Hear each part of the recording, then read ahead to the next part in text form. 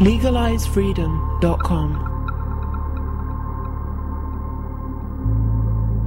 Why are we here? Where do we come from? Where are we going? From the nature of reality to the future of humanity.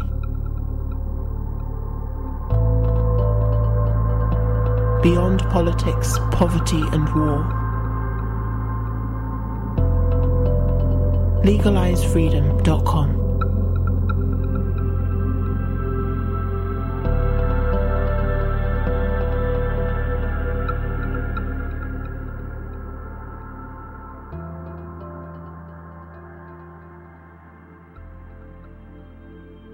Greetings and welcome once again to LegalizeFreedom.com. I'm your host Greg Moffat, and my guest today is Dr. Michael Wood, who joins us to discuss his recent study entitled What About Building 7? A social psychological study of online discussion of 9/11 conspiracy theories, which was co-authored by Dr. Karen Douglas of the University of Kent. Their research suggests that people who argue in favour of conspiracy theories do so differently from those who argue against them, and that there are distinct psychological differences between those who support conspiracy theories and those who support the official story. Belief systems also have a profound effect on the acceptance or rejection of conspiracy theories. In their analysis, conspiracy theories are more about disbelieving the official story than believing in some alternative account. For those who think 9/11 was an inside job, for example, the focus is not on promoting a specific rival theory, but in trying to debunk the official account. Those promoting 9/11 conspiracy theories are also more likely to promote unrelated conspiracy theories, such as those about the deaths of John F. Kennedy and Princess Diana. The study also found that those who favour official accounts are generally more hostile than the pro-conspiracy camp, and perhaps unsurprisingly, that conspiracy theorists do not like being called conspiracy theorists. Hello and welcome, Mike, and thank you so much for joining us today on LegalizeFreedom.com. Thanks, Greg. Good to be here. Now, Mike, today we're going to talk about a recent paper that you co-authored with colleague Karen Douglas, and the title is What About Building 7? A social psychological study of online discussion of 9/11 conspiracy theories. Before we get into that, perhaps you could just tell us about you and Karen's roles at the university, what your interest in this area is, and then how you came to actually do this particular study. Right. Well, you can probably tell from my accent that I'm not a Kentish native. I'm actually from Canada, and I came over to the UK to study the psychology of conspiracy theories. Karen has been my PhD supervisor. I've since finished my doctorate degree, and I'm now casting about for jobs. So, we worked together on a lot of these projects. This particular project was part of my thesis. And so that's the sort of relationship that we've had. We've published a couple of papers together, and it's all gone pretty well. I've always been interested in sort of alternative topics. When I was younger, it was aliens. I used to be terrified of being abducted by aliens. It was, when I was 13, I would stay up late watching the X-Files and kind of, shivering under the covers sort of thing. And then, I got into a bit of like paranormal occult stuff. And I thought that was all very interesting. And then I became a lot more sort of skeptical later in my life about most sort of alternative, paranormal, fringe topics. And then I started to wonder about the psychology of it, like what there was within myself that had changed to make me go from more of a believer in some of these things to be more skeptical about it. And also I was interested in what would sort of explain the difference between some of the people that I had met on both sides of that divide. So I had met a lot of people when I was doing the sort of alternative stuff, and I met a lot of people when I was doing the skeptic stuff, and they were very similar in some ways and very different in other ways, and I was interested in why that happened. And so that's what drove me to check out this whole psychology of conspiracy theories business. That and the fact that I just still find conspiracy theories to be really interesting, even if I don't necessarily believe them. I think that they're just a really fun topic, and so that's why I ended up studying them.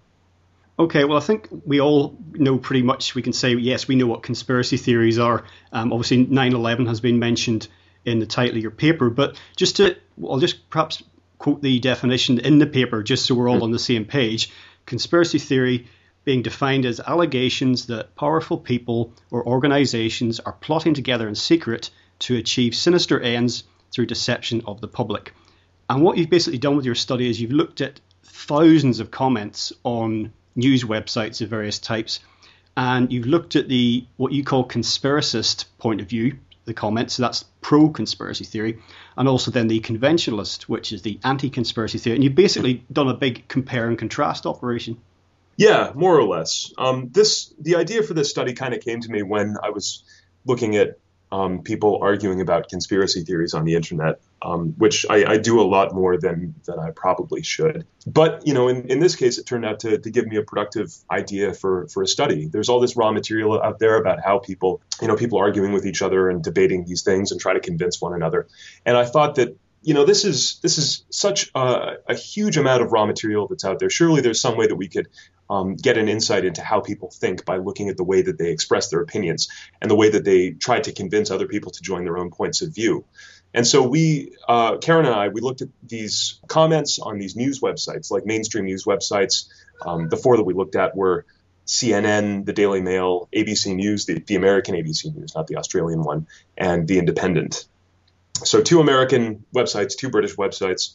And we decided to look at these and see if we could find differences in the way that people put forward some of their ideas and in ways that would make sense in the context of the other research on conspiracy theory belief or disbelief that's out there. Now, there's lots of interesting findings in the paper, one of which is that the pro-conspiracy camp tend to be more about opposing the official narrative than actually putting forward one of their own, whereas the anti-conspiracy camp are more about supporting the official thesis, which they see as theirs. They're more about that than addressing perhaps anomalies in official stories or addressing the details of that the conspiratorial camp are putting forward. The first part of what you said is certainly right, that people who are advocating the conspiracy theories are mostly talking about anomalies in whatever the official account is. They spend a lot less time proposing alternative theories. So people are more likely to say, jet fuel can't melt steel. That's weird. That's a problem for the official story. Than they are to say, well, it was thermite and they used thermite. These are both things that people say a lot in the 9/11 truth movement. But in the course of people arguing with each other in these sort of news website comment sections or other venues where you have this sort of mixed audience where people, it's not just an echo chamber. You have people who are both pro-conspiracy and anti-conspiracy. Then you start to see this pattern emerge where the people who are trying to promote the conspiracy theory will raise anomalies without really advocating for whatever their own explanation is. They're more likely to say, this thing is a problem for the official story rather than this thing supports this particular alternative theory or this particular conspiracy theory. The people who are advocating the official story usually do address those anomalies, or they attempt to address those anomalies anyway. This is what they do. They are less likely to criticize whatever the conspiracy theory is, and they're more likely to try to bolster the official explanation or whatever variation on the official explanation that they're going for. So they might say, well, the jet fuel doesn't have to melt the steel, it just has to weaken it so that it can't support as much weight. They're more likely to say that than they are to say, well, it's totally implausible that they could have used thermite because there would have been explosion noises and there weren't any explosion noises or something like that. So that's the sort of pattern that we see. So we do see it's a very consistent difference. And this is something that's consistent with some previous research on the psychology of conspiracy theories and the differences between people who tend to believe in conspiracy theories and people who tend to disbelieve conspiracy theories. The people who believe conspiracy theories, we had this in a previous study. We showed that people who believe in a couple of conspiracy theories tend to believe in a lot of them.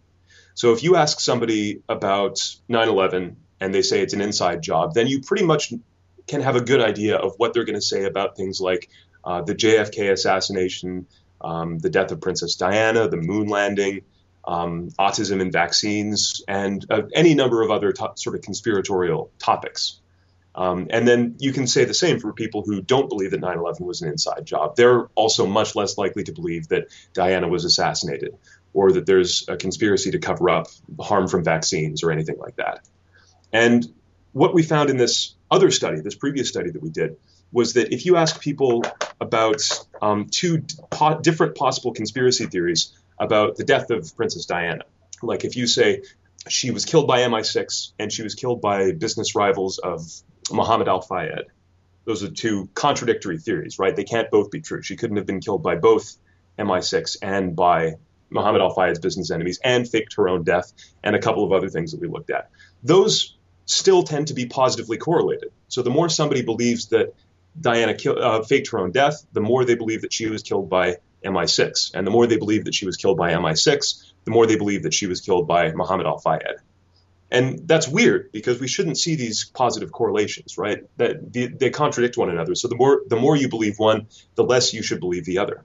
In fact, what we see is that this is sort of a general idea of there's something weird here. There's something that's being covered up. There's something going on that we don't really know about. This relationship between these contradictory theories is explained by a mistrust of whatever the official story is, or a belief that something else is going on, something below the surface. And so that's something that we took away from that result, was that beliefs in conspiracy theories aren't really about believing in one particular theory.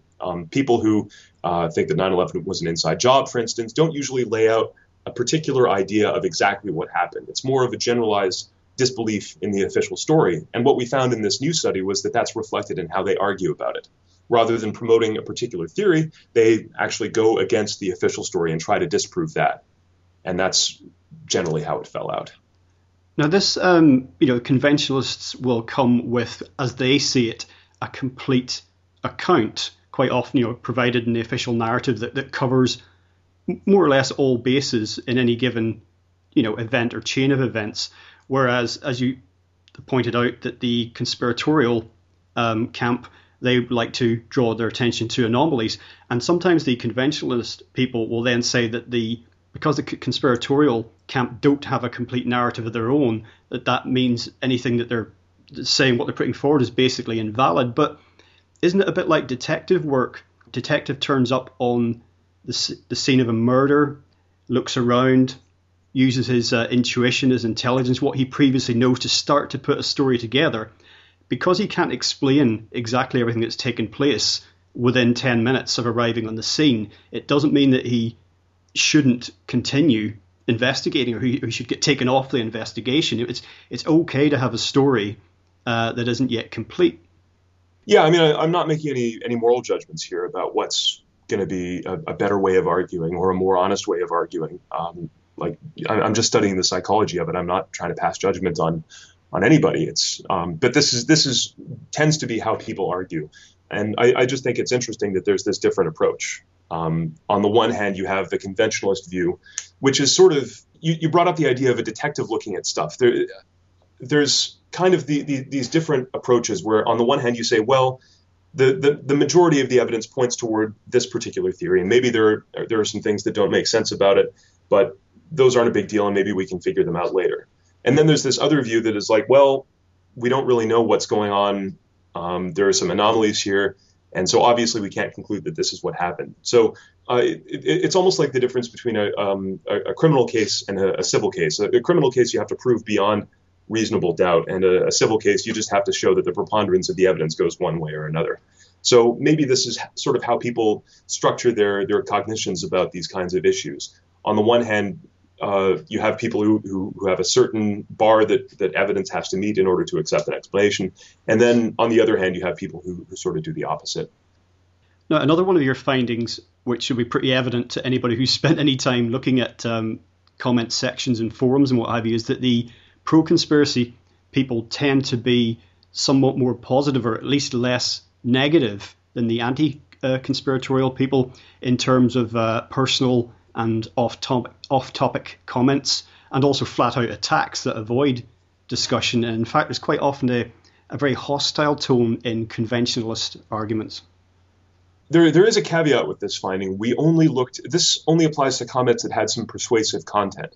So we strictly looked at comments that made some kind of an argument one way or another about 9/11 was an inside job or 9/11 was not an inside job, basically. So any comment that didn't say anything about that was excluded from analysis. So we didn't get the comments that were insulting, like purely insulting. If somebody just said, you're all crazy, tinfoil hat, nut jobs, why don't you go home? Or if they just said, you're all a bunch of sheep, why don't you go and get into the government death camps or whatever, those wouldn't really be considered persuasive arguments because they're not really making any point about 9/11. They're just kind of smack talking each other, right?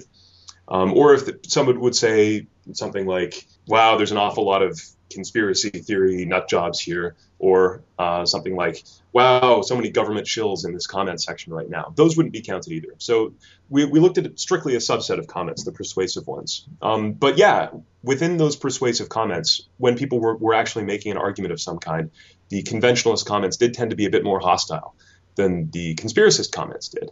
It wasn't a huge difference, and on the whole, discussion was pretty civil. We had a hostility on a scale of 1 to 5, and I think for conspiracist comments, it was something like 1.5 was the average, and it was about 2 for conventionalist comments. So yeah, on average, a little more hostile. I think, well, the rationale for this that we came up with in the paper is that conspiracy theories tend to be a minority opinion, and there's a lot of psychological literature looking at what someone who holds a minority viewpoint will do in order to try to influence the majority, who's perhaps unsympathetic or uncaring to whatever their viewpoint might be. And also what a majority will do when they find themselves trying to be persuaded of something by a minority, or if someone who holds a minority opinion is trying to persuade others, what will they do in response? And one of the things that people will tend to do when they're in the majority and they're in this sort of situation is they'll try to sort of get people to conform to whatever the norm is, whatever the sort of standard behavior, morally sanctioned behavior is. And one way to do that is by being a little bit hostile and almost trying to bully people into adopting or adopting the majority view or shutting them up or whatever. So there was certainly some of that evident. There was some of that evident on both sides, but yeah, on average, the conventionalist people tended to be a little bit more hostile, which is in line with what we know about social psychology in general and how people respond to attempts at persuasion and social influence. Throughout your study of this over the years, have you gleaned anything about particular trends with regard to people's thinking, how it might be changing around these areas? For example, if you're listening to the mainstream media and they happen to address a conspiracy theory, they tend to play down the significance of the people looking at it or the numbers of people who subscribe to this, whether they're rationally arguing for it or whether they just really do seem to be quite unhinged in their view of the world. But of course, that when you then go out into the big world of the relatively free and uncensored internet, this seems to be much more prevalent for obvious reasons because there's less control. There aren't those sort of gatekeepers there. So what's your feeling for actually what's happening within societies as a whole with regard to people's beliefs around these areas, how they're changing, evolving? Because on the surface, it appears to be growing numbers of people subscribe to one or more conspiracy theories. Yeah, well, there's a couple of factors at play here. One thing that was, I talked about this in the paper, some people have proposed that conspiracy theories are getting more and more vague over time. So we observed this trend in the data where people who were proposing conspiracy theories or arguing against the official version of 9/11 tended to not really advocate a particular theory. They were more looking for anomalies in whatever the official story was.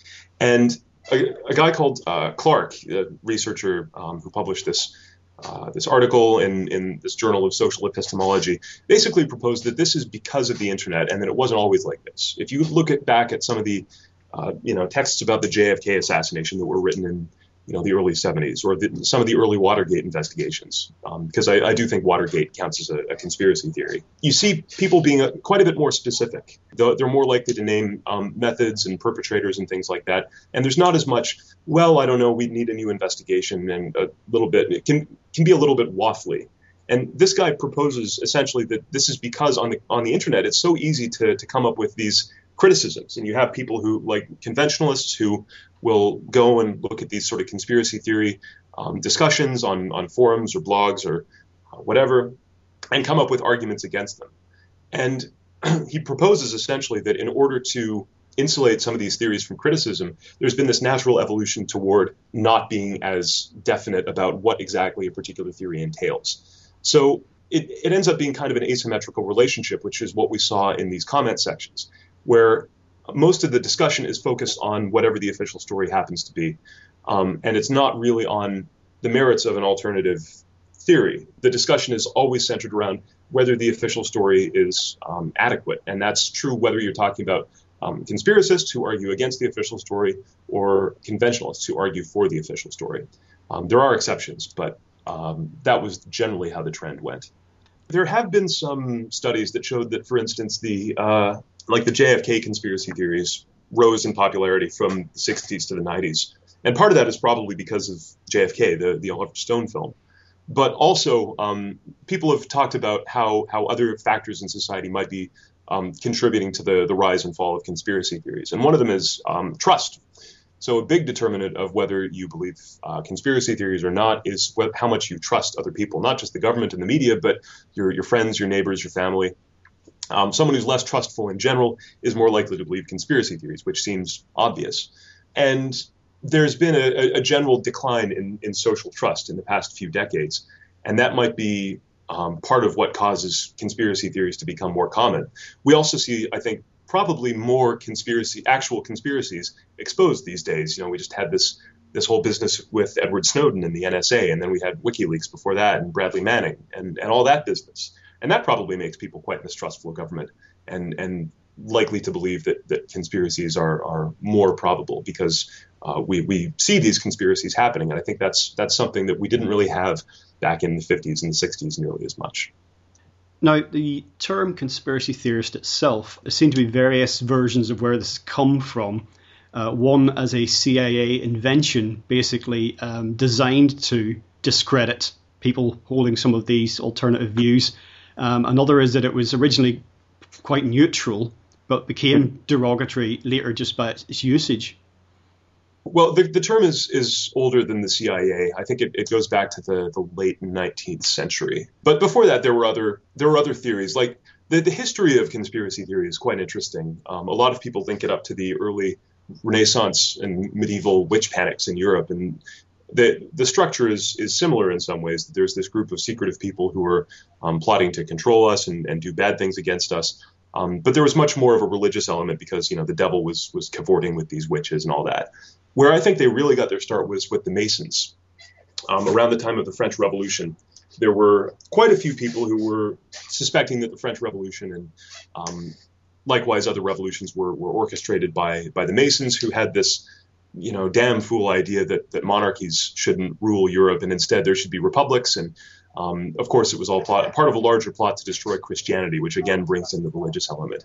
I don't believe they were called conspiracy theories until quite a bit later, but it's a sort of class of explanation that's certainly been around for quite some time.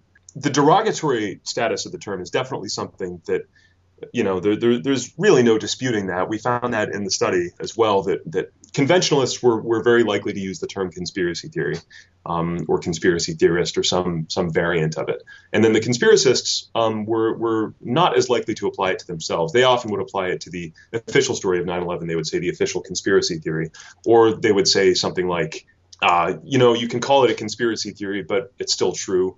Or they would say something like, conspiracy theory is such a loaded term, let's not use it. So people I think are very conscious of it being kind of a loaded term, which makes me feel a little bit weirded out that I'm still using it. The problem is that there's not really a good alternative definition. I've talked to people about this, and there's not really a good alternative that I've found that kind of captures the same sort of meaning. People say you should just use the word dissenter. And it's like, okay, well, there are dissenters who there's dissent without conspiracy theorizing, and there's conspiracy theorizing without dissent. So that doesn't make sense. And then there are people who talk about deep geopolitics and say, well, you should call it deep geopolitics instead. Ian R. Crane uses that term.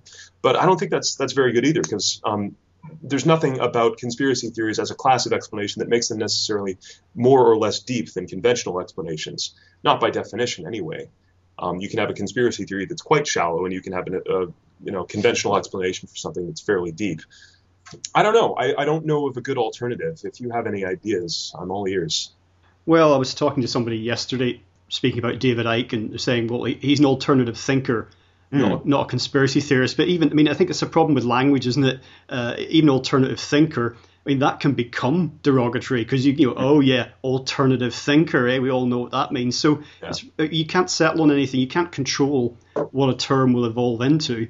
Yeah, alternative thinker is also quite a broad term, and that can encompass a lot of stuff that has nothing to do with conspiracy at all, right? An alternative thinker could just be somebody who does a lot of meditation and thinks that, has sort of new age beliefs and does channeling and things like that. That's pretty alternative thought, but it doesn't necessarily have anything to do with conspiracy. Part of the reason why we use these labels in the study, conspiracist and conventionalist, is because we couldn't come up with a good term for people who tend to believe these, conspiracy theories, or people who are into 9/11 truth and related topics. So we just tried to come up with something that was kind of equally insulting to the people who didn't believe it.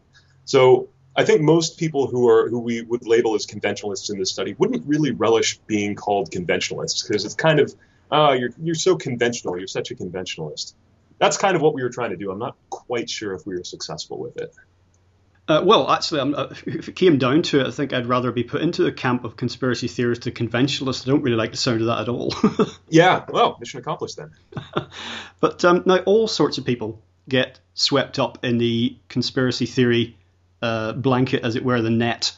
And there's undoubtedly a crank contingent in there, the aforementioned tinfoil hat, black helicopter brigade. But it is a spectrum of people ranging from, in my experience, very serious researchers and authors who just happen to be out of favour and just on the wrong side of a, political or social or some other sort of fence at a given point in history, right through to people who are advocating, all sorts of things that are palpably nonsense.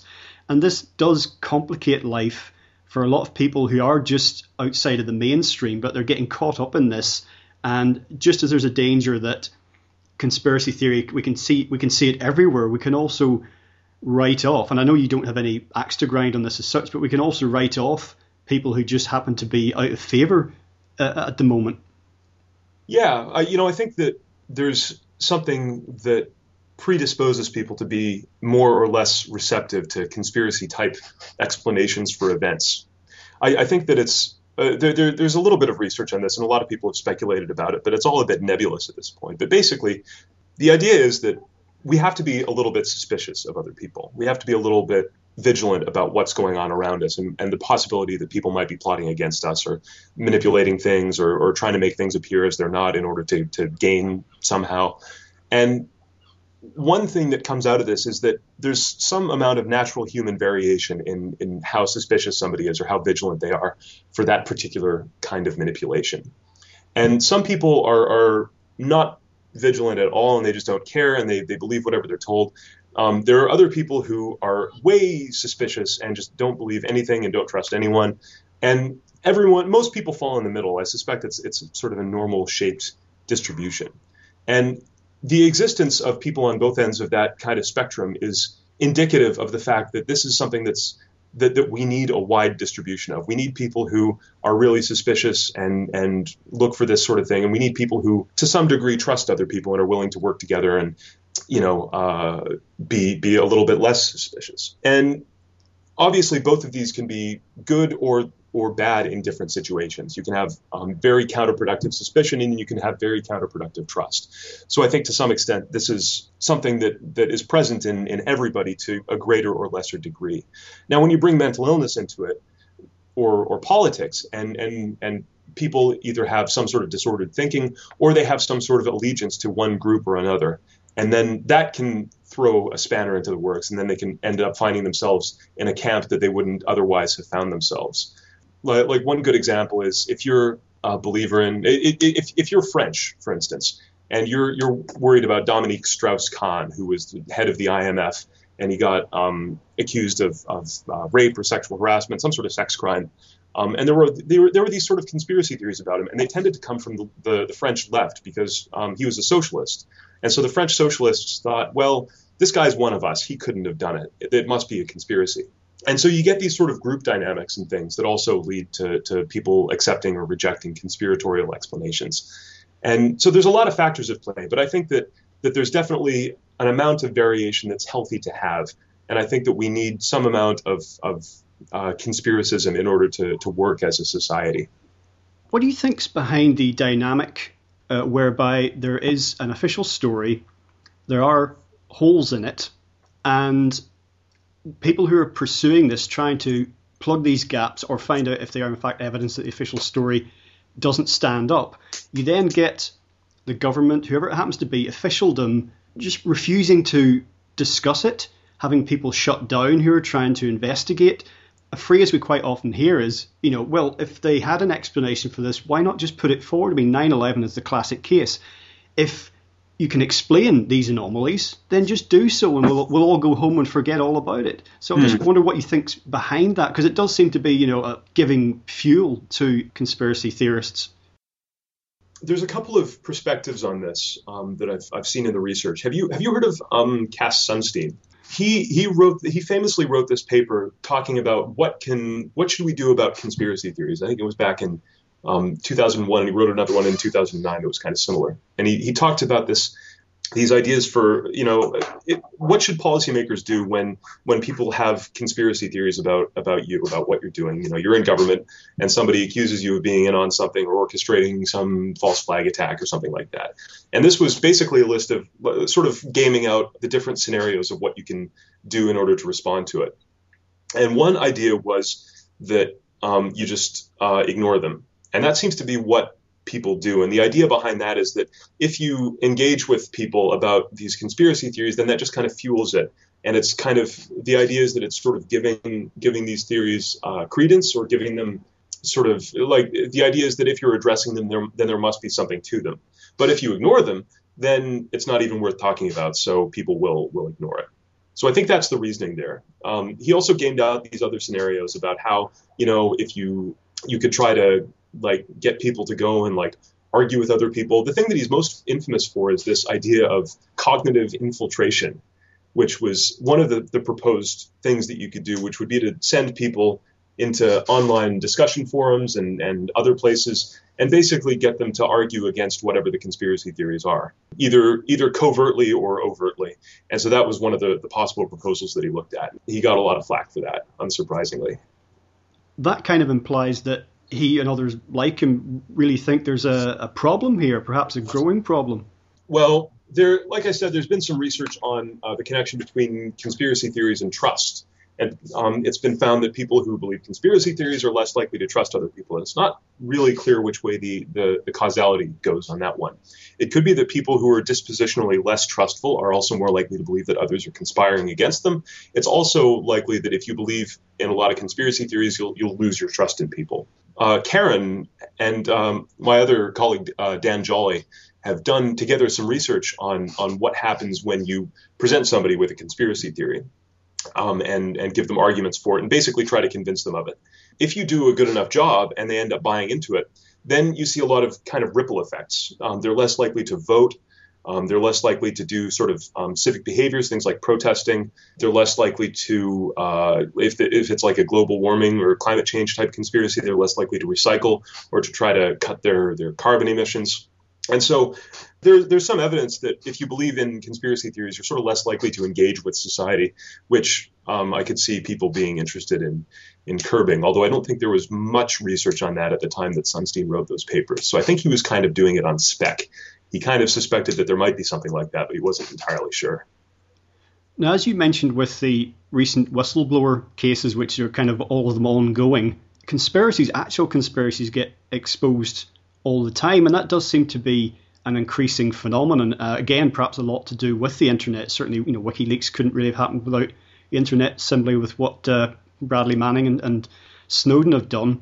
But then we have this strange reaction. I mean, I've seen some conventionalist reaction to this, basically unquestioningly going along with official position that these people are all criminals. But then they're exposing stuff that's breaking established laws or countering, in the US case, the Constitution, but they're deemed as criminals and terrorists, and it doesn't seem to carry perhaps the credibility that it should. That you then present people the idea that government might not always be operating in your best interest. That still strikes conventionalists as just out there thinking. I do think that these cases have an impact on how much people take conspiracy theories seriously. Just to devise like a sort of thought experiment, like a psychological thought experiment.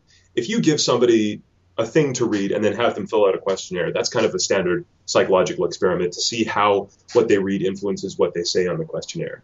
So if you have them read a story about, Bradley Manning or Edward Snowden or Julian Assange or any of that, if you have them read a story about that, then answer a questionnaire about some event that happens and, do you think it was a false flag set up by the government, some fictional bombing or something like that? I'd be really surprised if, relative to a control group, the people who read about the veridical, the real conspiracy weren't more likely to believe that there was a conspiracy behind that. There's definitely an effect of these conspiracies. And I think that's, if the governments of the world don't like having conspiracy theories about them, then it would be really good if they would stop conspiring to do stuff that's kind of bad and awful. I think that would be a great help in reducing conspiracy theories, much more than cognitive infiltration would. But somehow I don't think they're going to go for that. Another point that seems to come out of your research is that, and certainly I've seen this looking at these sort of materials online for a long time, is that conspiracists often, not always by any means, but often tend to research. There's a lot of people who are devoting themselves full time to debunking mainline conventional narratives. Whereas a lot of the conventionalists appear to, and again, not always, but they appear to repeat the official narrative, a little bit like the mainstream media will regurgitate a press release, but they themselves have never actually satisfied themselves intellectually that the official narrative is what it says it is. I don't know if that's something that necessarily comes up. Like I've read a lot of stuff from sort of skeptic movement type people like people who devote a lot of time to refuting conspiracy theories or trying to debunk conspiracy theories, and they would probably say the same thing flipped around. They would probably say us skeptics, capital S skeptics, we do all our research, and all those conspiracy theorists out there, they just regurgitate what they saw on Loose Change and Zeitgeist and other YouTube documentaries and believe whatever David Icke says. I don't know if that's necessarily a real effect. It probably seems like that, but I don't know if this is I mean, a lot of what comes out, what people have these theories about the other side. People on the anti-conspiracy side, the conventionalist side, or at least the ones who think about it a lot, have certain theories about how the conspiracist people think. Conspiracist people have theories about how conventionalist people think. And if something comes out, like if there's a result that comes out that's unfavorable to their own side, they say, what?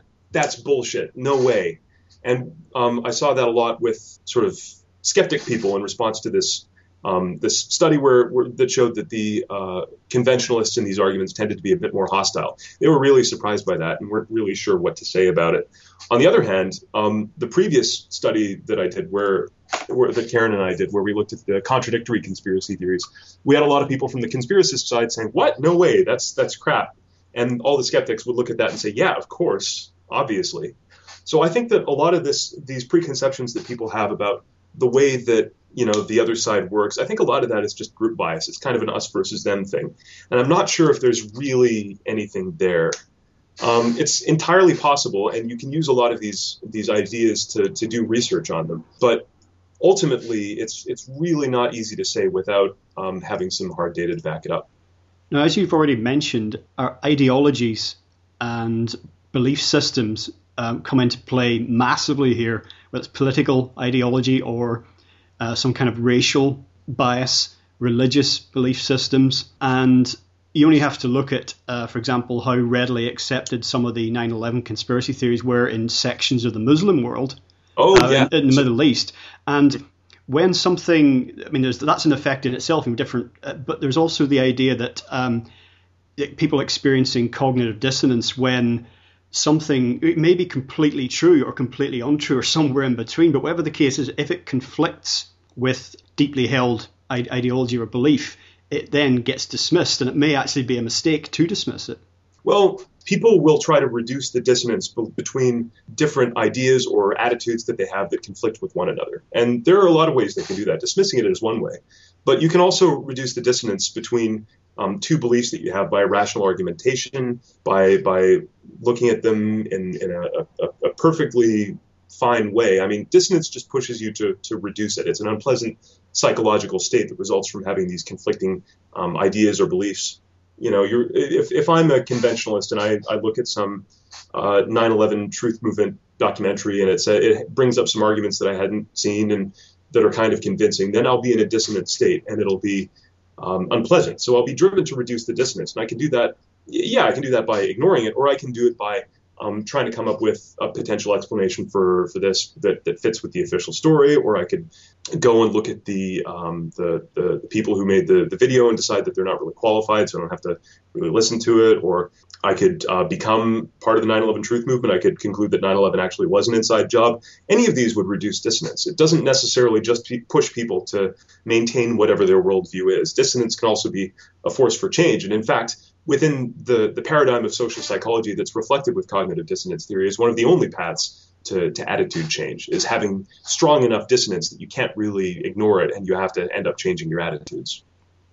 Now, we talked earlier about the conspiracist worldview. If they believe that Princess Diana was executed, you're more likely to believe that the moon landing was staged.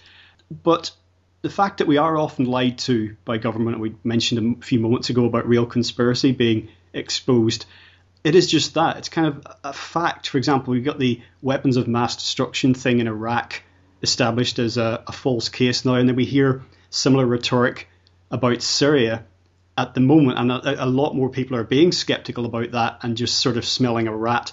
And what can be done really to address this, or to attempt to halt or even reverse this trend? Because I see it as very insidious, this lack of trust, wherever it's coming from, for our collective future being able to get things done.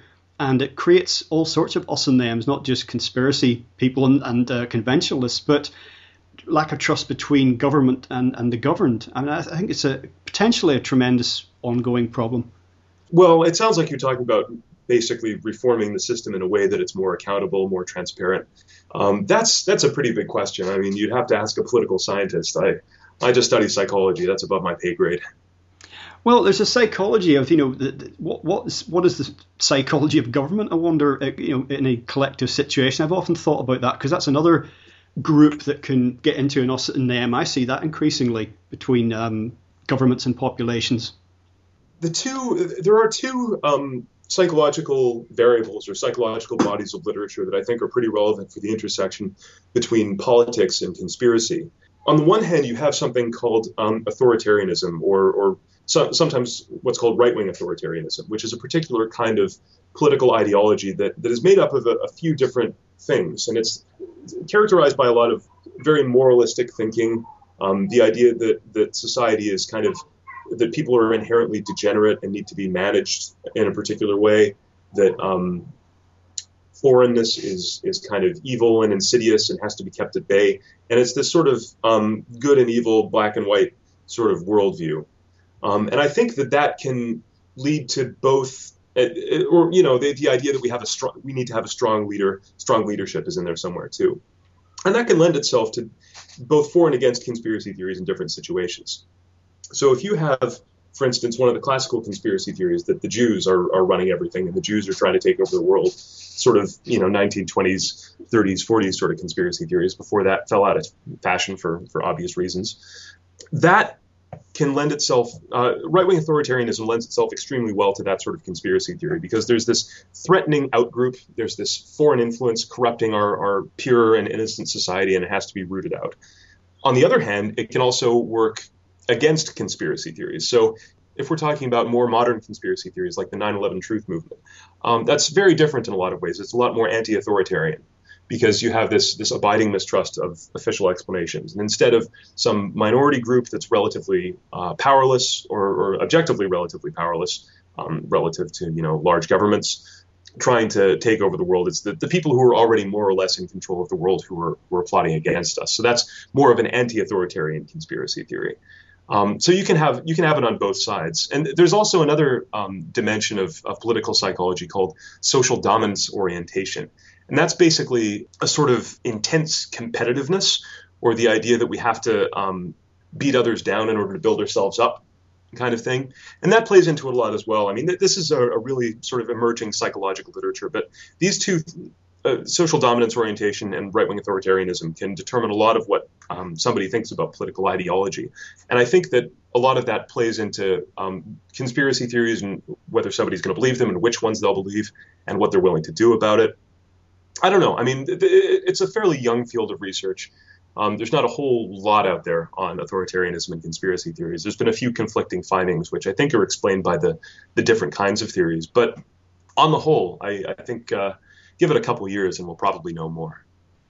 What's your personal, actually just to ask you a personal question for once, what's your take on, for example, the official story of 9/11? Obviously it's a massive, detailed area, but have you seen anything that you had any misgivings about, any unanswered questions?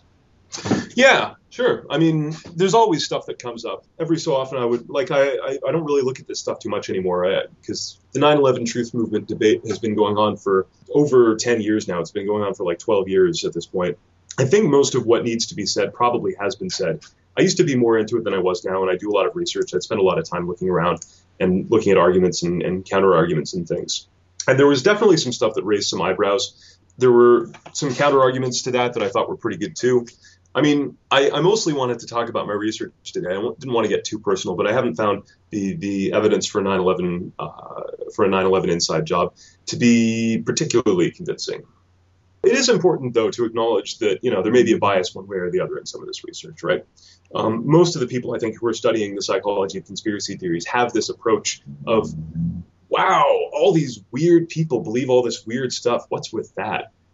That's been a problem for social psychology in the past, where it's been this sort of the social psychology of exceptions or exceptional beliefs or exceptional circumstances, and we look at these things that people consider to be sort of boundary cases of society or boundary cases of psychology, things that strike us as a little weird or counternormative, and what can this tell us anything interesting about the way that people think?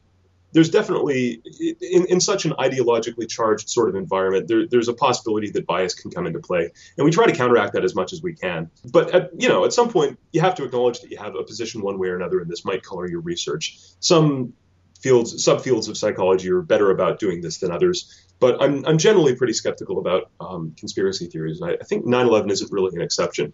I did try to be, as even-handed as possible in my research. And I think that the conventionalists came off about as badly as the conspiracists did. So that tells me I probably did okay. Well, for my part, for the longest time, I used to say I don't believe anything. I either know it or I don't know it.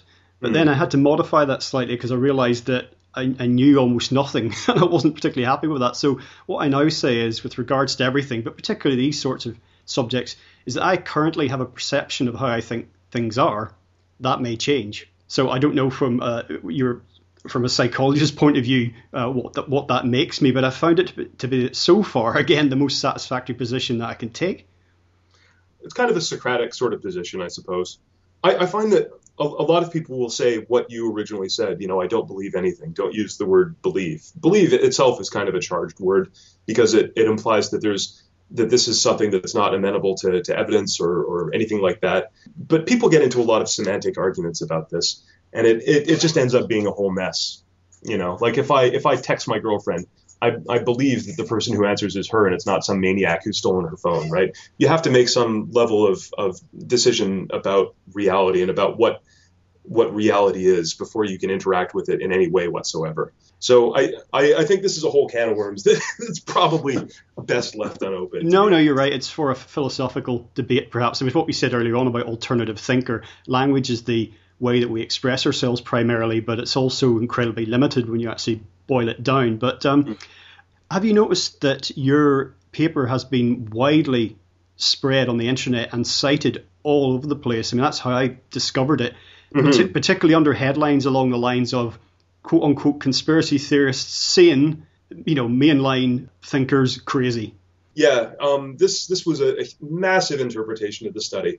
The study doesn't say anything about mental health or anything like that. This is some interpretation by this guy called Kevin Barrett, who's a PhD Arabist Islamologist who works for the he wrote this piece for Press TV, which is an arm of the Iranian state media. He took the proportion of comments that we had. We had in the sample, we had about 1,400 conspiracist comments and 700 conventionalist comments, or something like that. And he said, well, look, there are about twice as many people talking about conspiracy theories as talking about as advocating whatever the official story is. Therefore, the conventionalists are an insane minority, and they do all this stuff, and they're crazy. And this isn't at all what the paper said. It's a total misinterpretation, and the mind boggles as to how popular this article was. And it's because it's exactly what people wanted to hear. I think this guy knows his audience very well. And this study just got uncritically repeated. So far, people, I don't think anybody who would spread this around would have read the original paper. Because if you read the paper and you read his article, they're so different, and they say such completely far removed things from one another. It's so strange because people were passing this around. I looked at some of this. I looked at some of these comment sections on these sites and on aggregator sites like Reddit and other sites. And people were saying, yeah, well, obviously, we're such good critical thinkers, and they're just clinging to whatever people say. And it's like, well, if you're such a good critical thinker, why don't you read the study and not take Iranian state-controlled media's word for it? Because people talk about, I don't trust the mainstream media. I don't trust, the CNN or BBC or Western state-controlled media. And then they go and they get this article from Iranian state-controlled media, which has just as much of a vested interest, I think, in saying that 9/11 was an inside job as Western governments do saying 9/11 was not an inside job. Latch onto it and spread it around without giving a thought to the original study. And I think that plays hugely into this idea of group dynamics and a lot of conspiracy theory belief or disbelief being kind of an us and them sort of deal, where if you say something good about our team, then it's fine. Doesn't matter where it comes from. It's so important to think critically about stuff like this, not just about conspiracy theories or anything like that, but about everything. And it's so easy to think critically about something that you already disagree with and something that you read and think, well, that's obviously crap. There's no way that's true. If you think critically about that, then yeah, great job, gold star. But if you can think critically about something that appeals to you intuitively and that you look at and say, yeah, that resonates with whatever my personal experience is, that seems right to me. And if you can look at that and still walk away saying, I really need to check that out, I got to make sure that's right, I think that's the real key. And I think that's what a lot of people haven't done, which made me kind of sad. I was expecting better. Well, perhaps, Mike, in closing, we could say that the paper, once again, just to remind listeners, it's called What About Building 7? A social psychological study of online discussion of 9/11 conspiracy theories. That is available for free downloads. Perhaps you just tell folks maybe the best place to get that. Yeah, well, you can check out the journal website. It was published in the journal Frontiers in Psychology. You can just search for Frontiers in Psychology Michael Wood, or Frontiers in Psychology Karen Douglas, or even Frontiers in Psychology Building 7. I've also got a link to it on my blog, which is at conspiracypsychology.com. Excellent. Well, Mike Wood, thank you so much for joining us today on legalizefreedom.com. Thanks a lot, Greg. Well, folks, that's it for another week. As ever, thank you so much for listening. If you enjoyed the show, please check out the website. That's legalizefreedom.com, legalize-freedom.com, where you'll find an archive of programmes offering alternative views on a wide range of topics, including world affairs, politics and economics, science and technology, religion and spirituality, conspiracy, and alternative history. You can also browse and buy a range of books and DVDs from our guests, and if you're feeling generous, make a donation to help keep the site up and running. Until next time, I'm Greg Moffat, and you've been listening to legalizefreedom.com.